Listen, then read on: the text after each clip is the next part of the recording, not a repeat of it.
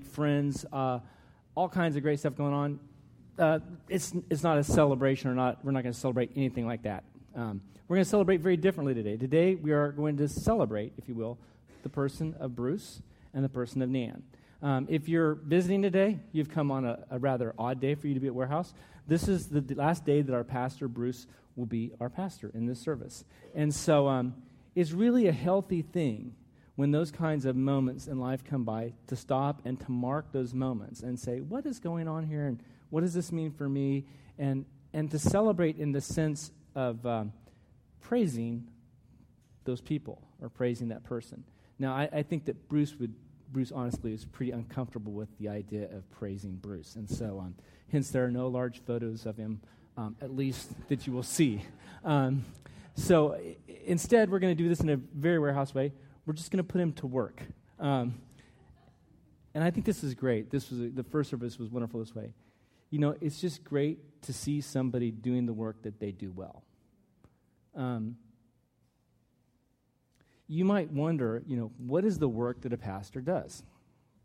And I'm going to answer that. I'm going to kind of try to set the day up a couple different directions. So what is the work that a pastor does? Or you might say, does the pastor do anything in this church? I mean, you might put that any way you want. The pastor has a really unique role. If you go back far enough, you go into the Old Testament, you'll see that there was this pastor, this guy named Aaron, who was a priest, another word for pastor.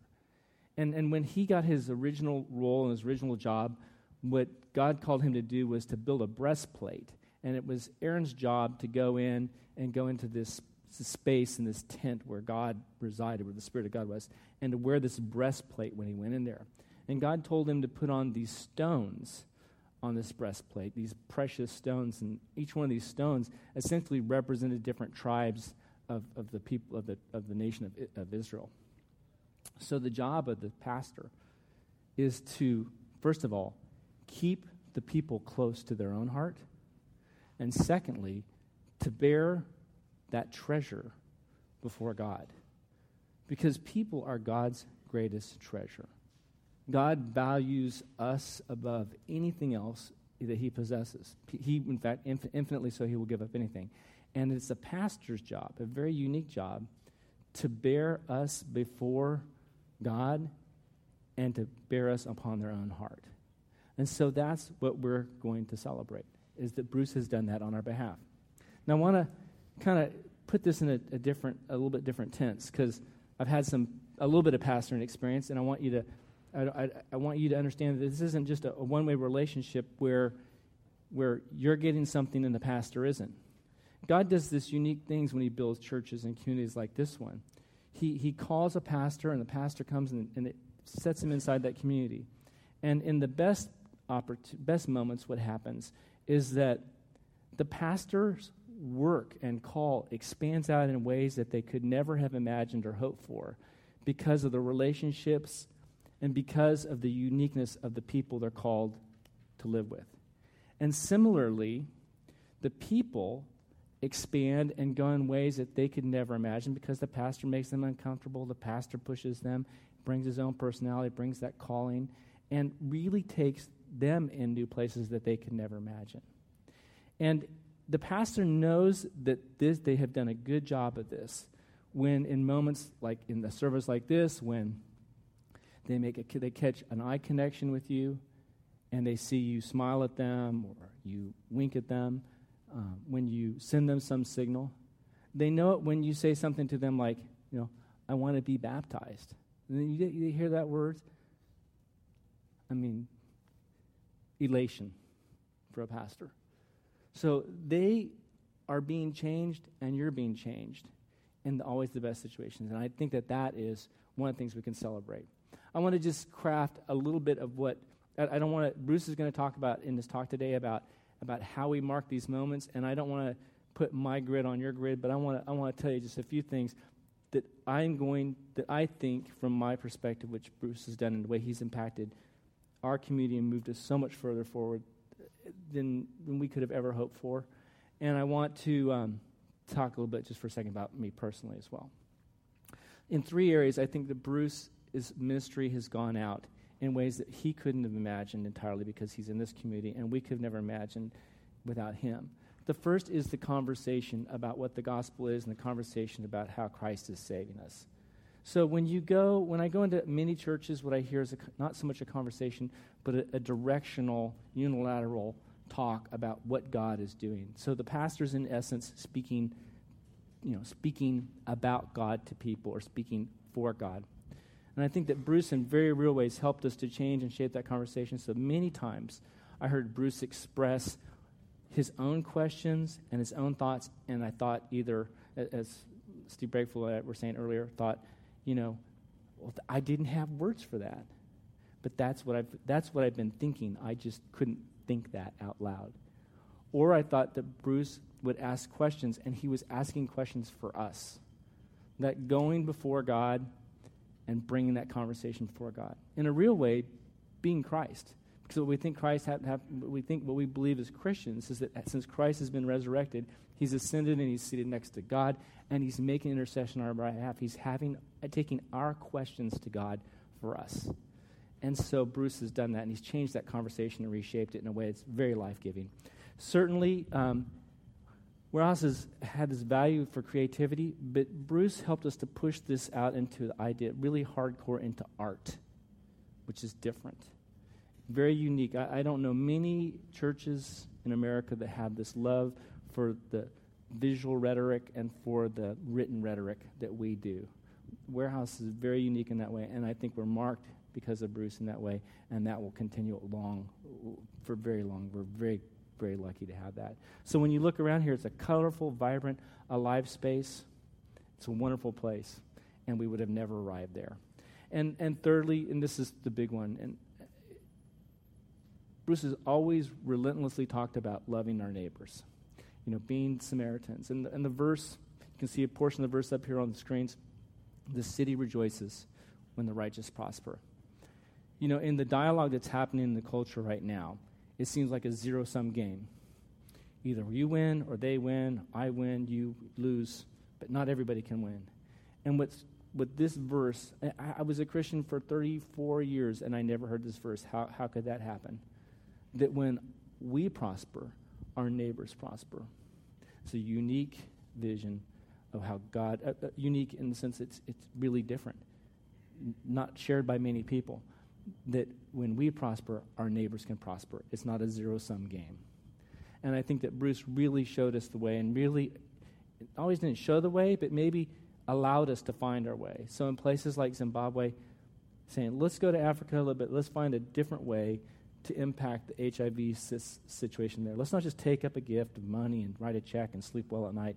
Let's really send some people over there to wander around and get lost and frustrated, and maybe after a couple of years they'll figure out the way to do this is what we're doing now, growing, partnering with people of faith, people impacted by HIV and people of faith, growing chickens, supplementing their income so that they have better lives and so that they're less impacted by HIV.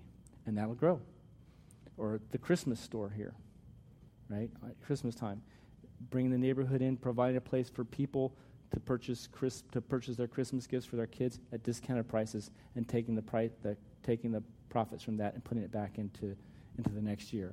In both those instances, finding ways for people to gain dignity and not just giving. It's remarkably different. So those are, the kinds of things that I think that really we could have never happened here. And so those are things, at least for me, that are worth celebrating. You need to make your own list up. What I won't tell you to do is what to feel today. I'm going to tell you, however, that you always look best when you wear gratitude. Gratitude is an important alignment in our souls. It's sort of a paying attention to what God is doing in the moment and being grateful. And so with everything that happens today, with whatever emotions you wear, whatever emotions you feel, wear gratitude. You always look good in gratitude. We're going to start with a video. It is a video specifically about the impact of art and written art, both visual and written, and faith. And it really does crystallize how Warehouse is different. So welcome to Warehouse. We're glad you're here.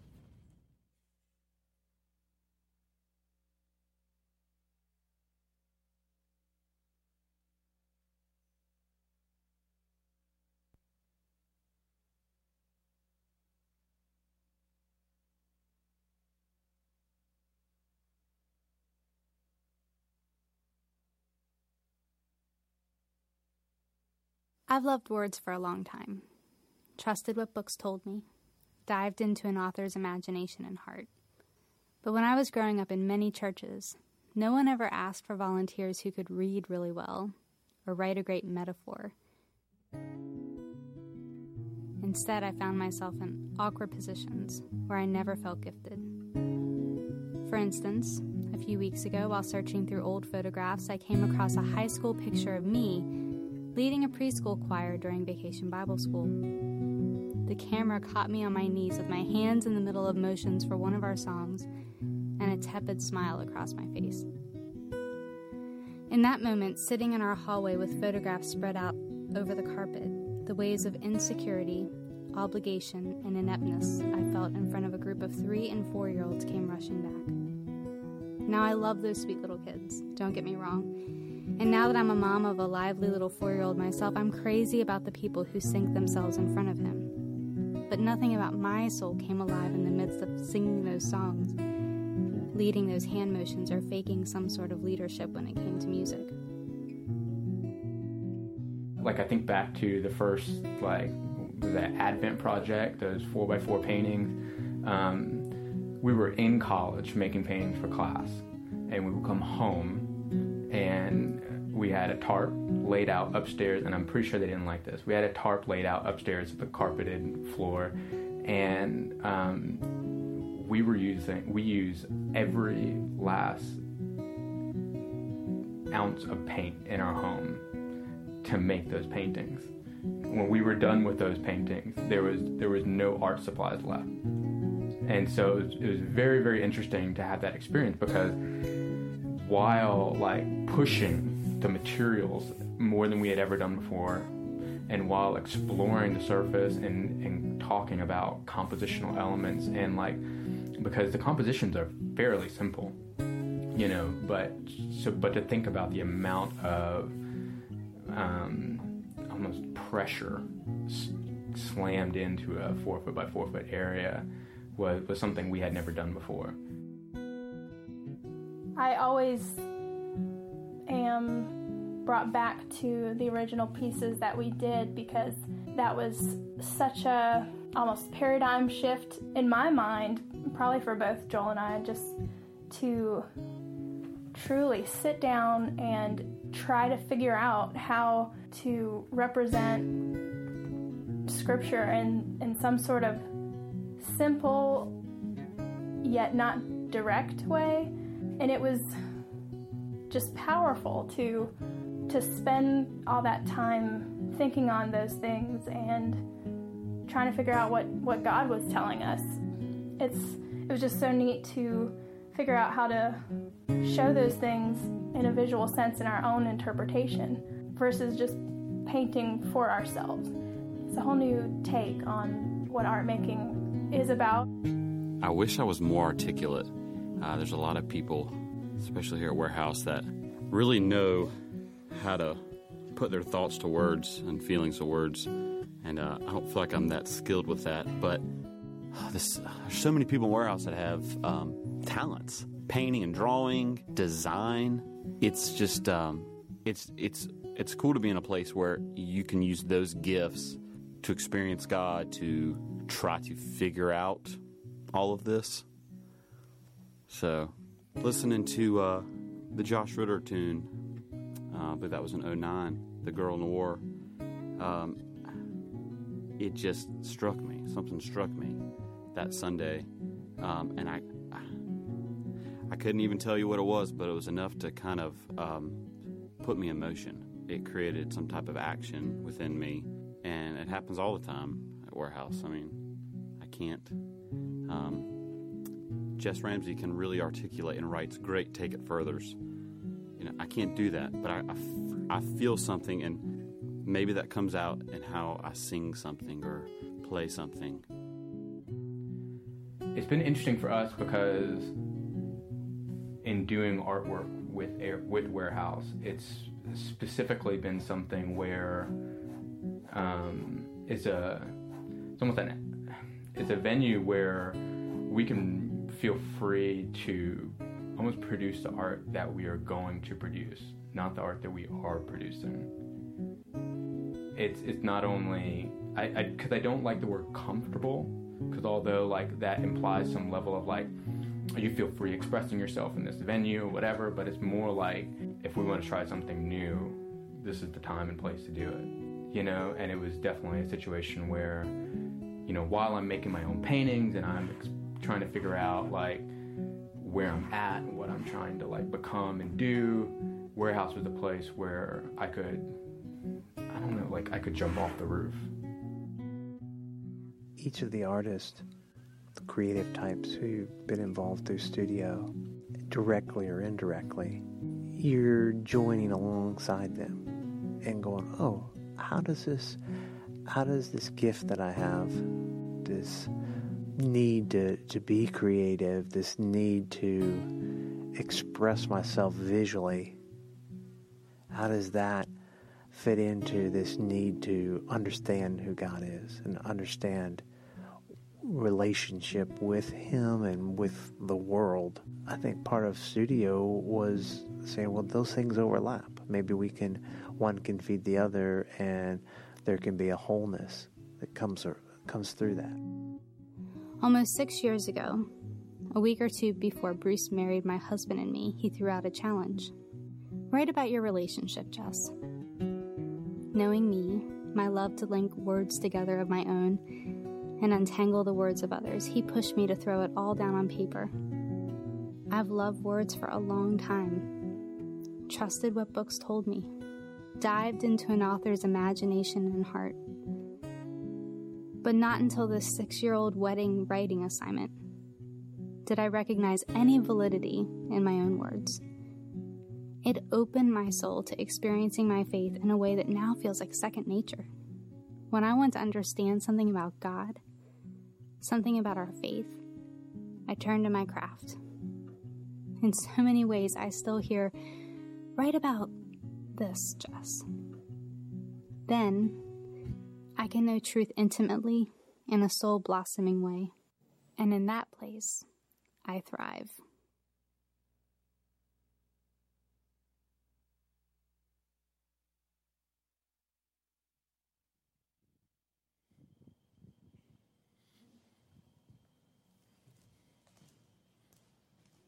Before I start, Kurt said something that struck me slightly differently in the first service, that he never saw me as somebody speaking for God, but rather speaking for y'all, articulating your questions. I love that because, quite honestly, it's always terrified me, the notion that somehow I'm supposed to speak for God. I mean, who wants that mantle? And somehow I never thought that was the right thing. I've seen that. It never seemed to be what any one of us ought to do, but rather it would always have made me happy if the questions I spoke were the questions you had. But that piece on art, there are parts of it that are just so striking, and they let me feel that moment that this has been time extremely well spent. To hear Jess and others talk about the intersection of faith and art, I don't know that if you know how unusual that is in a church. In my experience, it's been very unusual. And we, together, there was a co-creation of meaning. As together we formed a place where art mattered. Not just so there were pretty things on the wall, but as a way to articulate our deepest emotions and thoughts. When Joel Hoppler says that at Warehouse that he felt freedom to jump off the building, in other words, to do anything, this was the place he could experience freedom as an artist. I don't use the word unique very often because it means singular, and almost nothing is singular. And yet, in my experience, that is singularly true of this community, is where artists don't feel like, well, what do you want me to paint? But this is the place I could do anything. Anyway. So, last night, I went to see The Avengers for the second time. This time in 3D. While I don't love 3D, it's getting better and better. And why I don't love it is it kind of gives me a headache. It moves too fast. But it's getting better and better. And there is a fight scene, which is perhaps the longest battle scene I've ever seen, even in war movies. And the 3D is worth it just for that. I went back to see it a second time. Mason and I, my 14-year-old, saw it about a week ago. I went back to see it a second time because I wanted Nan to see it, and Evan went and saw it as well. Abby was off doing something else. But the other reason I went back and see it is because I was talking with Steve last week about the Avengers, and he said, so what did you think of the alternate endings? I said, what alternate endings? He said, Bruce, seriously, you've seen all the Iron Man movies, right? And you don't realize there's always an... I hung my head in shame. I forgot. And then he said, but in this one, there's two. There's the one you sort of expect, and then there's another one. Another one is really late. And so as the movie ended, I knew this. I was about to tell you. Mason reached over and goes, 2 endings. So we decided to wait. In the first one, I'm not going to tell you what happens in the end. There's the first ending, and then the credits roll. You know what? There are a lot of people apparently involved in movies, and I never knew that because the credits roll on and on. I'm not kidding. They were sweeping up. They were picking up and we're hanging in there, we're sitting there through it, and then we finally see the second ending, which again, I won't tell you what it is. But there are 2 endings. Anyway, in seeing the Avengers, one of the things that struck me, it was just a peripheral thing, but the villain, Loki, Thor's brother, stepbrother, Loki has let's say, a poor view of sentiment and sentimentality. And so a couple of times he uses it, and he uses it in the most dismissive way, as something without merit, an emotional attachment that you simply have to sever.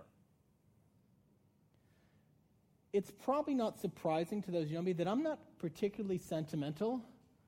That's not something that would ever have been written like in the 10 words about me, that I'm sentimental. Nonetheless, I love the concept of marking moments. Infusing certain moments of your life with the significance that's only born out of time and shared experience. Because the truth is, we move very fast. And often our life proceeds at a pace where we don't stop and take into account what has just happened and how do I make sense of where my life is and what has mattered. And when we mark moments, when we infuse particular moments or places with the significance of the time and the shared experience, we learn things and remember what matters most. Nan and I have a bench. It is a red bench. It is ours. If you sit on it, I will ask you to move. It is ours. There's a red bench in Freedom Park. It sits at the top of a hill, and it overlooks the lake, and it has this beautiful cross-section of pine trees and a garden. It's really a great spot. And so last week, we went there and we were sitting on the bench and we sat for a good bit. And as we did so, we commented how we loved that bench. And there was something that marked the quality of our relationship by that red bench. And then we both remembered the scene from Notting Hill, where there's a scene in Notting Hill where Julia Roberts and Hugh Grant climb, she better than him, but they climb a wall to sit in a garden, and they sit on the bench, and they look back and there's a plaque on the bench. And what the plaque says was, to June, who loved this garden, for Joseph, from Joseph, who always sat beside her. Now, in the range of sentiments, that's a pretty good one. And so we wondered, is there a plaque on and there was. And so we read it, this stunning quote, placed here courtesy of the Red Bench Brigade. I don't know, lacks some of the pop, don't you think? But that bench for us is not marked by a plaque. It's marked by the significance of time and a shared experience. As we sit on that bench and look and take it in and talk with one another. Today, I want to mark our time. I want to attempt in a very short period of time to infuse with significance our time in this shared experience. And I want to do that by telling you 4 quick things that really are at the core when all is said and done that I think really matter and are they're marks of a well-lived life. Because when I walk out, more than anything else that happens, if the shared experience we have had is we've learned to live well, I'll be quite content with that. I would not go so far as to say that I, like the Greeks, have discovered what the good life is and I can tell you exactly what it is, nor like Tolstoy, who said in Family Happiness, I think I know now what family happiness, where happiness is derived. I don't know that what I say is absolutely true, but it's deeply meaningful for me, and I want to pass it on to you. The first of those things is things that I want to stick, that I want to mark this moment, is it is worth it to live your life, to love some people well, and be loved by them. When all is said and done, if we can live our lives such that we experience the love of someone else and we can love them well, we'll be pretty content at the end. I have had the good fortune of, for 22 years, having my wife walk beside me. And we have shared so many experiences that have both tough ones and great ones that have deepened our level of commitment and the richness of our relationship. There are places, that we're marked by them. When we were in California, if you say Sonoma Valley, Sonoma Valley brings a bell for us, because when we lived in California, Sonoma Valley was perfect for us. We had little children. We could drive to Sonoma Valley, which was an hour away, and take our kids to Train Town, which at this point none of you would want to go to unless you have little kids. And they would ride the train, and we would ride it with them. And there was a little petting zoo, and there was a carousel. And so it was like we did 3 things for the kids. Now we're off to Sonoma Valley, to wine country. You see our plan. But for us, Sonoma became a place.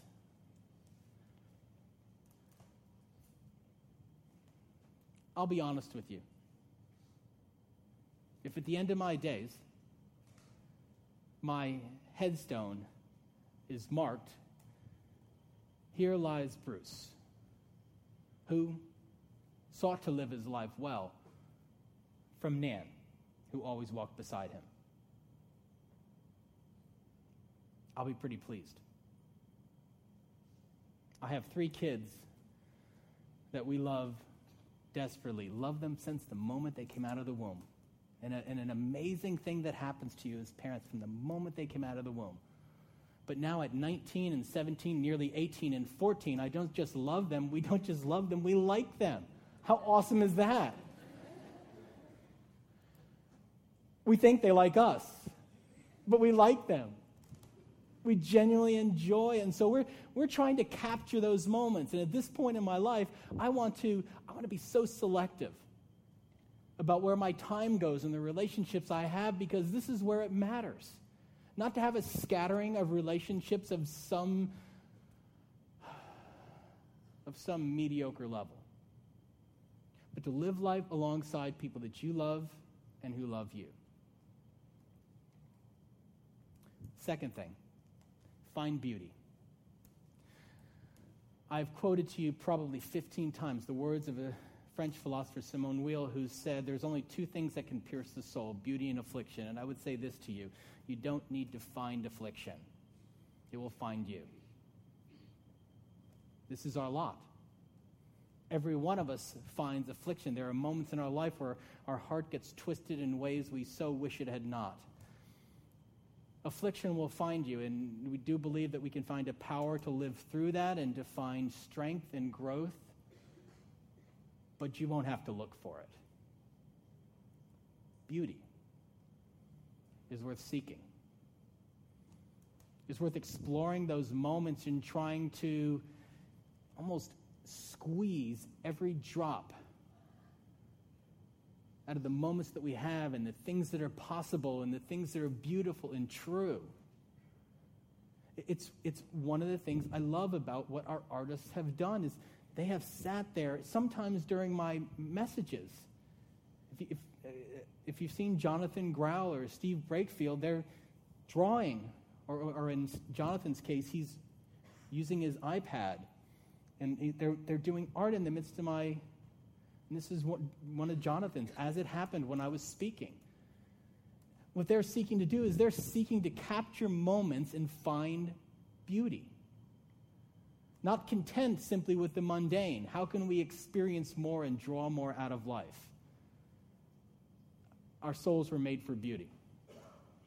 They were not made for the mundane. And so the quest to find it, to seek it, to explore it, to discover it, and to drink it in is well worth doing. Warehouse's passion for art is making that happen here. Thirdly, care for those who are broken. The longer I live, the more I believe that every single human soul is created with a dignity that is stunning. And yet, it's actually all the more tragedy when we see brokenness because the fall is so great from what we were intended. And I think that's not okay.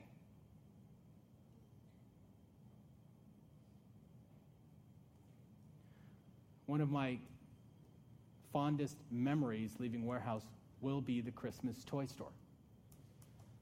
Because at bottom we ask this question, not how can we allow people to have some presents, but how can we give people dignity? How can we help to restore their dignity?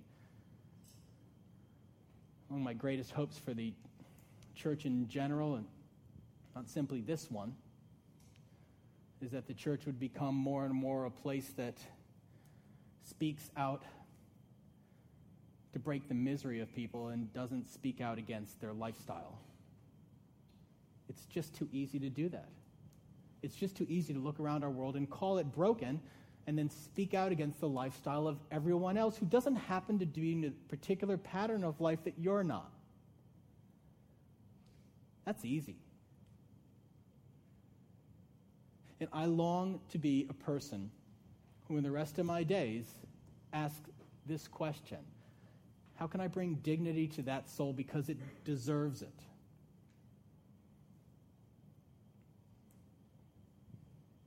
Final thought, walk with God. Life is simpler, not easier, don't get me wrong here, but simpler than I used to think it was. The thing I wouldn't say to you is run in front of God, work hard for God. Lord, kill yourself, please. Sacrifice your life, your family, your hope, your mental health for God.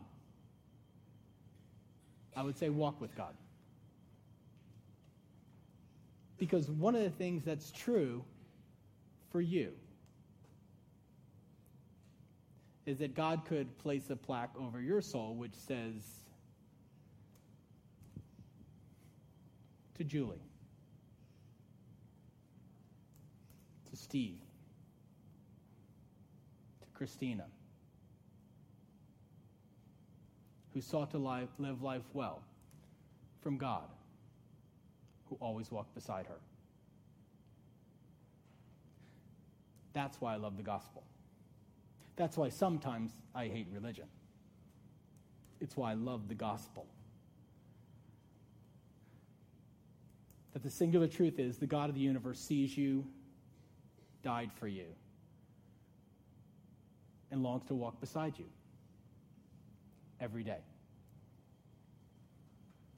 Does not seek to create you into a clone of some other image that someone else has told you about how you should live, seeks to walk beside you and help you to come alive.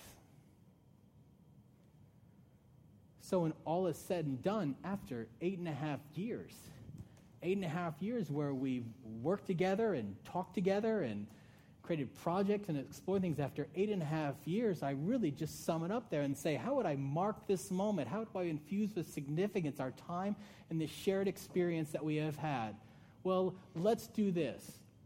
For Nan and I, as we move into new opportunities, with great hope, because the things that are core true that we've lived out while we were here, we want to live out even more fully every day as we go forward. We go forward with great hope and great optimism that a few things matter and we're going to grasp them tightly.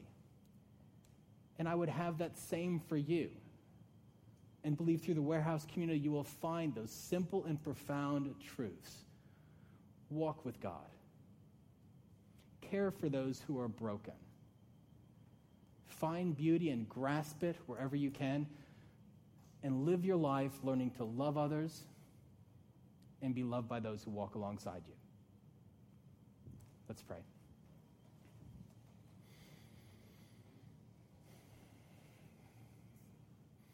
Lord, Lord, I do think the simple things are usually the best and the truest. And so I pray for each one of us that we could mark this day. Days move fast, our lives move fast. We could mark this day. And just as a way to remember the core of how we want to live our life. And to feel that deep sense of resonance together, that your Spirit is waking that within us. To shed ways of thinking, acting, and living which are counterproductive. And finding a life of love and beauty and compassion for which we were made and through which we become free. We pray all this in great hope because of Jesus, in whose name we pray. Amen. All right.